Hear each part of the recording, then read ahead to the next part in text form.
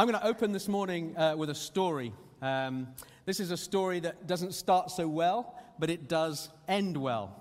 On the 5th of January 1997, a yachtsman named Tony Bullimore was competing in a round-the-world yacht race when he got into some serious difficulties. He got caught up in a horrendous storm around about 900 miles off the coast of Antarctica. He was sailing alone, and he was in this race, and this storm blew up. Now, the Southern Ocean down there is notorious for being very difficult to navigate. Very dangerous place, a very dangerous part of the world. And his yacht lost its keel in the very high winds and the mountainous waves. The keel is that kind of long fin that sits underneath a boat, and it snapped off because of the terrible weather. What then happened was that the boat flipped over, and it left him with like a kind of pocket of air up inside the kind of the hold of the boat. And that was all he had. And he rigged up a hammock in there in that little space. He got into his dry suit, and he tried his best to keep warm and to keep his hopes up. Now, because of all the damage caused by the storm to his boat and the loss of his supplies, he only had 2 days of fresh water left. The rest had been swept out to sea, and he had a single bar of chocolate left.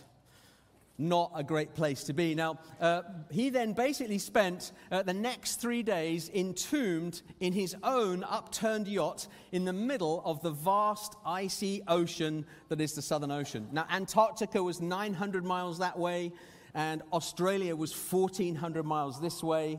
And over those 3 days, he slowly came to terms with the very real possibility that he was going to die all alone, cut off from everyone and everything.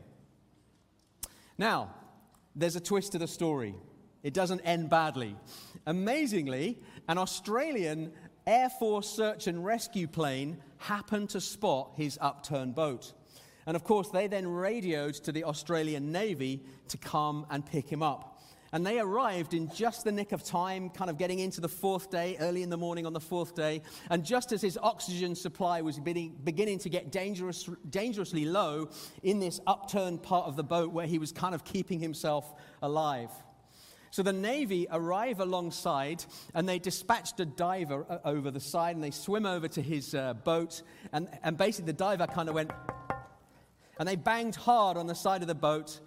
And when Tony Bullimore heard the noise of the banging, he was, as you can imagine, absolutely ecstatic. He was really, really pleased. He said this, "I started shouting, 'I'm coming, I'm coming.'" And it took a few seconds for him to get to the other end of the boat. And then he took a few deep breaths, and he dived right down. 15 seconds under the water, up he comes. And he sees the ship standing by, the Australian Navy ship. And there's the plane going overhead, and there's a couple of guys peering over the top of the hull. And he said it was heaven, absolute heaven, to be brought out alive. He said, I never really thought I would make it. I started looking back over my life, and I started thinking, well, I've had a good life. I've done most of the things I wanted to do. He was a businessman. He'd made his millions. He'd had a family. He'd entered this competition. He was achieving all the things he wanted to do, but he thought it was going to come to an end. And he said, if I were picking the words to try and describe my situation and my rescue, it would be a miracle. It was like a miracle. It is always so heartwarming when we hear a story like this, isn't it, church? Just a great rescue. It seems to have been that he was snatched from a certain disaster and then rescued and brought back to life. And really, the size of the ocean down there, it really was a miracle. There are thousands and thousands of square miles of ocean down there, but they managed to find him even amidst all the storm that continued to rage. Tony Bullimore had been put in a really dangerous predicament. He was isolated, he was going to be cut off, and he was about to die, cut off from everyone and everything. But he got saved after a magnificent rescue effort and went on to be reunited with his family and his friends. Today is Easter Sunday, and it's the day in the Christian calendar in which we celebrate a colossal work of rescue, church. It's not the rescue of a single person from a capsized yacht on a race around the world, but it's the daring rescue of millions of souls by the Lord God himself. That is what we celebrate on Easter Sunday. The great news of Easter Sunday is that the kingdom of heaven has drawn near, the kingdom of God is nearby, and in the person of the risen Jesus, and that Jesus offers us a personal spiritual rescue to anyone who chooses to reach out and receive it and to take hold of it. Now, this morning, I want to take you to one of the oldest parts of the New Testament. Turn with me in your Bibles and on your devices to 1 Corinthians chapter 15 from verse 1. And for those of you who have the Bible app, the YouVersion Bible app, you can go into that. And if you go to events, you will see that Birmingham City Church is live. And you can click on that event and you can see the notes and the verse references and the illustrations that we've provided for you today. So do join us in that as well. You can add your own notes too. The first letter to the Corinthians is written by a man called Paul. And he was a very fervent follower of Jesus. And he's writing to a church that he started in a Greek city called Corinth. Now, in his letter, Paul is encouraging the Corinthian Christians to remember that the most important aspect of their connection is the death, burial, and resurrection of Jesus. He's saying this is the most important thing that you must receive. And I want to say that to us all this morning. I don't know where you're at with your faith or your journey, or perhaps you're a guest today. And if you're a guest, that's just awesome that you've come. But I've got a very important message for you today. That message is that Jesus died, he was buried, and then on the third day, God raised him up with resurrection power, and that he is alive now. That is the central truth of the Christian faith. Let's pick it up what Paul says in 1 Corinthians 15 from verse 1. I'm just going to read you 4 verses this morning. Now, I want to make clear to you, brothers and sisters, the gospel I preached to you, which you received and on which you have taken your stand, and by which you are being saved, if you hold to the message I preached to you, unless you believed in vain. For I passed on to you as most important what I also received, that Christ died for our sins according to the Scriptures, that he was buried, that he was raised on the third day according to the Scriptures. So what you have to understand is that Paul is a church planter, he's a founder, and he's writing to his church in Corinth, and he's saying, listen, these are the basics. This is what you have to understand is the core of the Christian faith, that Jesus died, that Jesus was buried, but that he was raised again on the third day. And that is what we believe as Christians. That is central to our faith. If you take that away, you haven't got the Christian faith anymore. You have a historical story and so on. So that is absolutely core. I want you to receive that in your hearts and minds as very, very core. Now, what I'm going to do is I'm going to split my message today into 3 parts, and I'm going to just label them very simply the what, the how, and the who. The what, the how, and the who. Now, for the what, we're going to understand what the gospel is, because we hear that word sometimes, don't we, gospel? And it's like, well, what does that mean? Let me explain what the gospel is. The how is going to be looking at how the gospel is spread. And I'm going to switch away from the world of yachting, and I'm going to jump across to the world of athletics and give you an illustration from athletics. And then we're going to end up with the who. Who is the gospel meant for? Who is it intended to be received by? The what, the how, and the who. We're going to go through those briefly now. So let's open with the what. Paul opens with this particular phrase. He says this, now I want to make clear for you, brothers and sisters, so that's his church in Corinth, and to us, we can hear and listen in, the gospel I preach to you, the gospel. So what exactly is the gospel that Paul wants to make clear? We often hear the word gospel in our culture, don't we? We sometimes hear somebody say, well, I took it as gospel. And what they're saying is, well, I took that as reliable and as true. Sometimes our culture refers to gospel truth. You sometimes see that in the tabloids, don't you? Somebody says, oh, yeah, it's gospel truth. And it's kind of strange that our culture reflects back to us a sense of the truthfulness of something using that phrase, because actually we gave it to them in the first place. We can often also hear the word gospel in our churches. We can hear somebody talking about preaching the gospel, as Paul is describing here in 1 Corinthians 15. But what does the word mean? What does it mean to say the word gospel? Well, I'm going to tell you it's very straightforward. It means good news. It means a glad announcement. It means a great message. And we have a world full of not such great news, particularly at the moment, don't we? And so to hear good news is a good thing. The gospel is the really good news that just as the Australian Navy were able to come and find and rescue the yachtsman who was stranded, the kingdom of God has drawn up alongside us all to make a massive spiritual rescue possible. That is the gospel, that the kingdom of God has drawn near to us. The kingdom of God is near to us right now in this room. He is near to us right now on the live stream. The kingdom of God is very, very close to us all. Now, the Bible does start with some bad news as well. It starts in not a great way. It talks about people becoming cut off from God, just like Tony Bullimore did in his ocean adventure. And it talks about people getting separated from God. Way back in the book of Genesis, Adam and Eve in the Garden of Eden decide to go against God's wishes. And they do their own thing. And when you go against God's wishes and you do your own thing, you do end up on your own and you end up disconnected from God. Now, Christians describe disobedience from God or against God using a pretty old-fashioned sounding word, which is the word sin.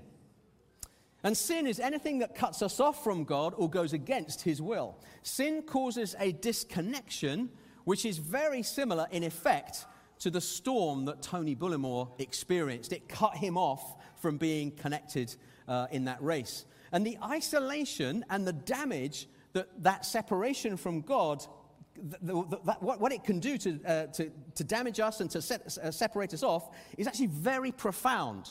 It's very scary. It's just like being stuck in an ocean with thousands of miles in every direction and no help. So that disconnection from God that Adam and Eve were experiencing in the Garden of Eden is a very serious problem. And the consequences of it are even more serious. The consequences of it are a physical and a spiritual death. A physical and a spiritual separation from God. Because when God made the Garden of Eden and Adam and Eve, he had no intention of them having to die. That was going to be an ongoing relationship with those people, and he was hoping to have an ongoing relationship with us for a long, long time, and through many, many generations. But their disobedience prevented that. Their sin and their wrongdoing cut that off. And so death, a physical separation and a spiritual separation get introduced into the world at the story of the Garden of Eden. Now, God didn't want to leave it there, however. It's not inevitable to him that we would be cut off and lost forever, even though Adam and Eve had started a pattern which we ourselves, if we're really honest, we continue to struggle with that today, don't we? We only have to look at our thought life over the last 48 hours to know we're not super, super perfect. Yeah, I would just put that to you, that we all struggle to do the right thing, even those of us who know Jesus really well. Now, the Bible is the story of God's many, many repeated attempts to reconnect with people, and despite our continual tendency to do the wrong thing. And so Good Friday and Easter Sunday are when and how he presents his rescue plan to humanity. God fixes what disconnects us from him on Good Friday. He does it by sending Jesus to the cross in our place to pay for our sins. And once our sins are paid for, that makes us right with God, because the need for justice has been met. And once the need for justice has been satisfied, then that connection is fixed. God then proves that physical and spiritual death now no longer have any hold over us like they once did with Adam and Eve, and he proves that death has now been beaten. And he proves it by showing Jesus as raised from the dead on Easter Sunday. Basically, God says, that has now been solved. The problem of the disconnection is now gone away. And now I'm going to put my resurrection power in you, Jesus, and I'm going to raise you up from the dead inside your grave. I don't know how that must have looked. I don't know what happened when Jesus was lying in the tomb behind the stone, but I kind of like to think that maybe there was some kind of, laser light and power, and Jesus suddenly got up. And suddenly the stone rolled away through the resurrection power that poured out of God over Jesus. And Jesus got up and everything was all right. And a new age started. And it's an age in which we live now. God fixes what disconnects us from him on Good Friday. And he proves it by raising Jesus from the dead on Easter Sunday. The empty tomb declares that Jesus has beaten death. Now, here are some big implications for this. Follow with me through this if you will. If Jesus gets raised from the dead, then that means he's alive now. And that means it's possible to have a personal relationship with him, because we can't really have a personal relationship with someone who's passed away, can we? We're basically remembering them. If they've passed away, we might go to their graveside and say they were a great person and all the rest of it. We can't really have an ongoing relationship with them. However, that doesn't apply to Jesus because he is raised and therefore he is alive. Therefore, we can have a relationship with him. You can only have a relationship with a living person. Now, here's another implication. If Jesus gets raised from the dead and we follow Jesus, what do you think is going to happen to us when we die? We are going to get raised from the dead too. In other words, if death is not the end for Jesus, it's not the end for us either. And you know what? That gives me a lot of hope and excitement for the future, that no matter what I'm going to face, even if it includes death, and possibly death in not great circumstances, and I hope I don't have that, but if it does, that's not the end for me. It's not the end for you either. If we follow Jesus, we get to live forever, just like Jesus lives forever. Jesus has gone first, then we follow after him through death and out the other side, a bit like a tunnel, into eternal, powerful, whole, resurrected and restored life. And that life continues forever. The gospel is incredible news that we are not isolated and cut off from God because of our sin and wrongdoing anymore, because Jesus has sorted it on the cross.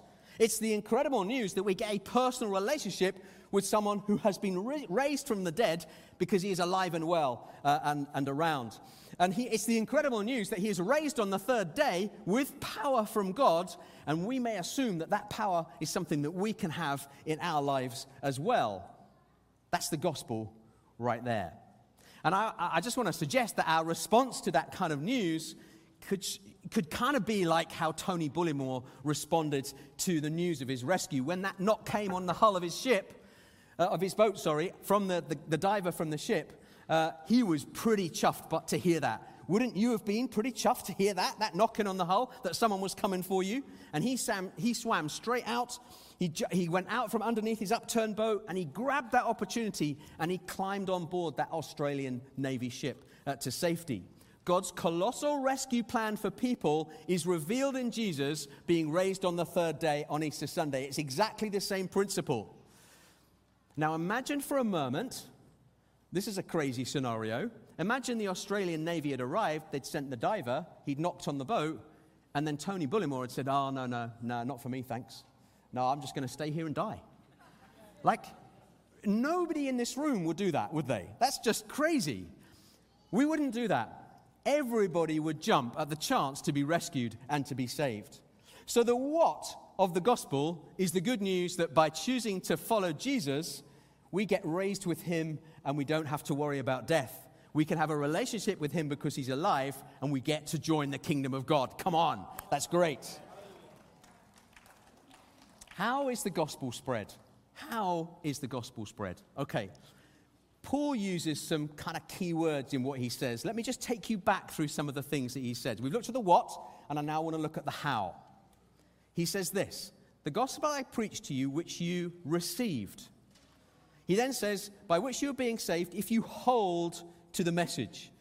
He then says, for I passed on to you as of first importance. What are we to make of receive, hold, and pass on? Well, what I'd like to do is to illustrate this by describing something from the world of athletics now. Do we have any Jamaicans in the house? Okay, give us a wave. Give us a wave if you're from Jamaica. In fact, would you just stand up a minute? I'm just going to embarrass you, put you on the spot. Come on, if you're from Jamaica, if you've got family roots going back in Jamaica, let's give our Jamaicans a round of applause. Come on. Great, sit yourselves down. Great stuff. If you are watching online and you and your family have come from Jamaica, or you've got Jamaican origins, put a Jamaican emoji on our live stream. That would be great. We'd really enjoy that. Now, I want to suggest a baseline principle here, that Jamaicans are the fastest sprinters on the planet. Oh, not everyone's looking at me with quite the joy that I was hoping that you would. Okay, now some other nations have done well in sprinting. I'm not saying you haven't, because you have. And in fact, in the Japan Olympics, I think any Italians in the house? Yeah, we've got some Italians in the house. Yeah, just one or two mute. Yeah. You guys won the 100 meters gold, didn't you? Sorry, Deb, I saw you over there. 100 meters gold, Olympics last year in Japan was won by an Italian. Great stuff. So there are other nations that have had a look in, haven't they, around being fast on the athletics track. But I want to suggest that taken in totality, Jamaicans are the greatest sprinters on the planet. They really are. When I was growing up, I used to think that my favorite athletics event was the 100 meters men's final. And I mean, to be honest, what is more appealing than saying to the whole world, hey, come to a stadium and we'll see who's the fastest? I mean, that's just super appealing, isn't it? I mean, we'll just have a running race and we'll sort it out. And we'll see who's the quickest. Super exciting, 100 meters, that's where it's at. Although I must say I was a little bit disappointed that my inspiration didn't turn into results on the track for myself at primary school. But that's another story, okay? 100 meters Olympic final. I was chatting about this one day with my granddad when I was about 10 and telling him how great the 100 meters final was when he said, wait until you see the 4x100 meters relay. All the drama of the 100 meters, except 4 times as long, and therefore 4 times as exciting. And you have to manage a baton handover really well too, because if you don't do that, your speed doesn't matter. So I agreed with my granddad that we would watch the next Olympics and we would watch the next 4x100 meters relays. And this was back in the mid-80s. And he was right. It was awesomely exciting. It was super, super, super. So I would say 100 meters is great. 4x100 meters relay, even better. And you get more for your money, of course. It's 4 athletes belting round a track, passing one of these, passing a baton. They have to pass this one to the other. And if they get that, if they mess it up, that relay is in real trouble.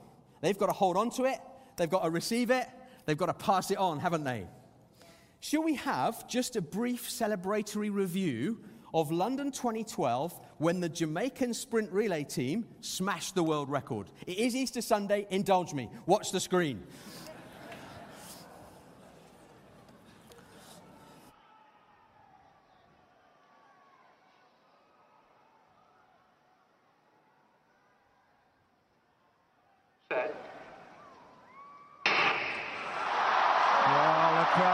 And the cameras flash, and a very good run by the American Trell Kimmons. He's gone very strongly indeed. Now then, the Jamaicans have got it served, the Americans, and Gatlin's made a bit of headway down the back straight there, and it's USA from Jamaica at the moment, very, very strong indeed. But here goes the Jamaican changeover was terrific, and all of a sudden you've got Tyson Gay versus Johan Blake, and Blake's winning this one, and here comes Usain Bolt.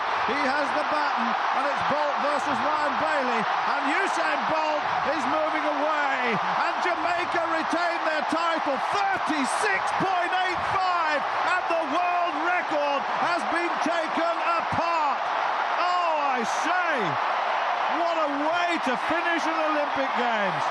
The world record has gone. That is an astonishing time, 36.85. What an awesome race that was. That was so, so exciting. And I know all eyes are on Usain Bolt, and rightly so, because he's just a machine, isn't he? But that guy who was third in the relay going round the corner, that's Johan Blake. And I'll tell you what, it's really hard running round a corner that fast. He's a great sprinter. I mean, they're just all great sprinters. Now, why have I brought an illustration on Easter Sunday from a sprint relay race? It's because Paul uses this language of receive, hold, and pass on. He received something.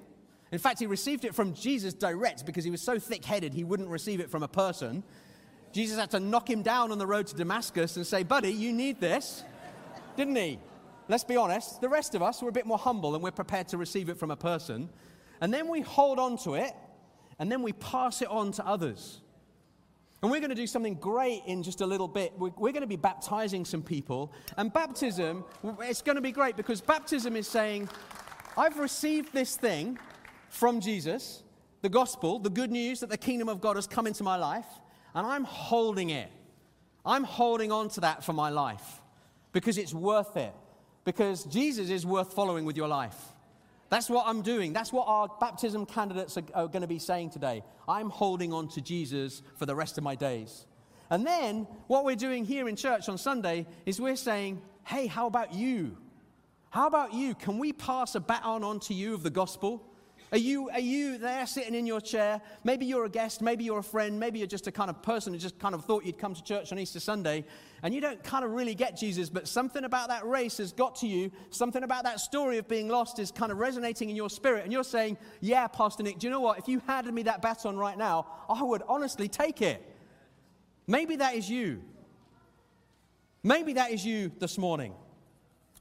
Something is received, something is held, and something is passed on about this immensely important thing of the gospel of the Lord Jesus Christ, who died, was buried, and was raised again on the third day. And that's the central truth of the Christian faith. And that sprint relay seems to me to match perfectly the urgency and the energy with which the gospel needs to get transmitted.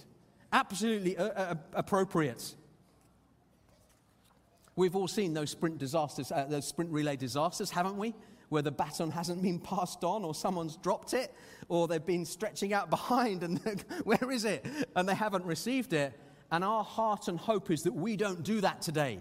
That we would pass on something of substance to you that would be great for your life. Now, so many of the people in this room have received that baton, but I also know that there are going to be people here who haven't received that yet. And so what we're going to do is we're going to give you an opportunity to receive the baton of the gospel of Jesus Christ into your life in a little while. So we've looked at the what, we've looked at the how, and we're now going to look finally at the who. And I'm just going to ask the worship team just if you'd come and join. No, we're not going to do that, are we? We're going to go straight into baptisms. Thank you, Kevin.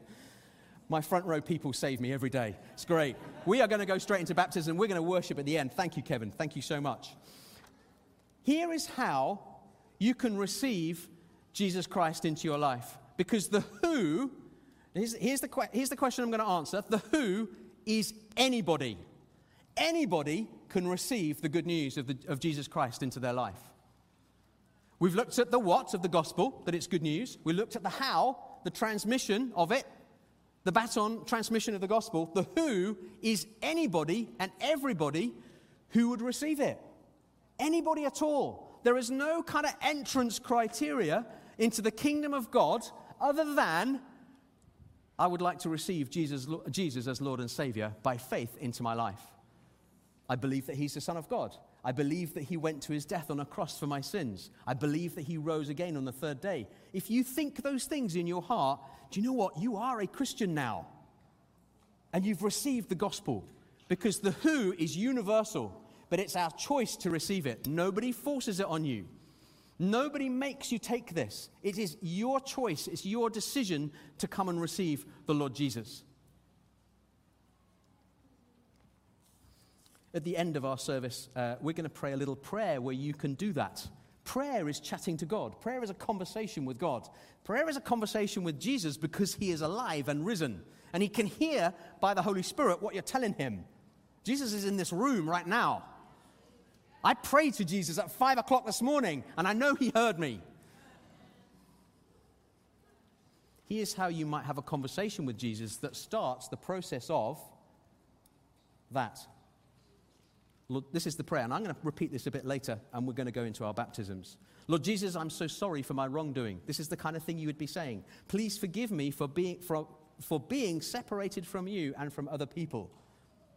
I receive you into my life as Lord. Please lead me from now on. I surrender to you. I believe that you died on the cross to take away my sins, that you rose again on the third day, and that you are alive and with me now. I accept you into my life. Please help me to live for you. Thank you for your gift of eternal life for now and forever. Amen.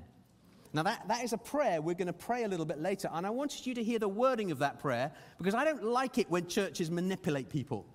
We're offering you something that is absolutely exceptional in terms of its spiritual substance. There is nothing like it, the person of Jesus. But we also want to offer it to you openly and fairly. And that's why we've made that prayer. I'm just reading that prayer in advance. But we're going to go into a time of baptisms now.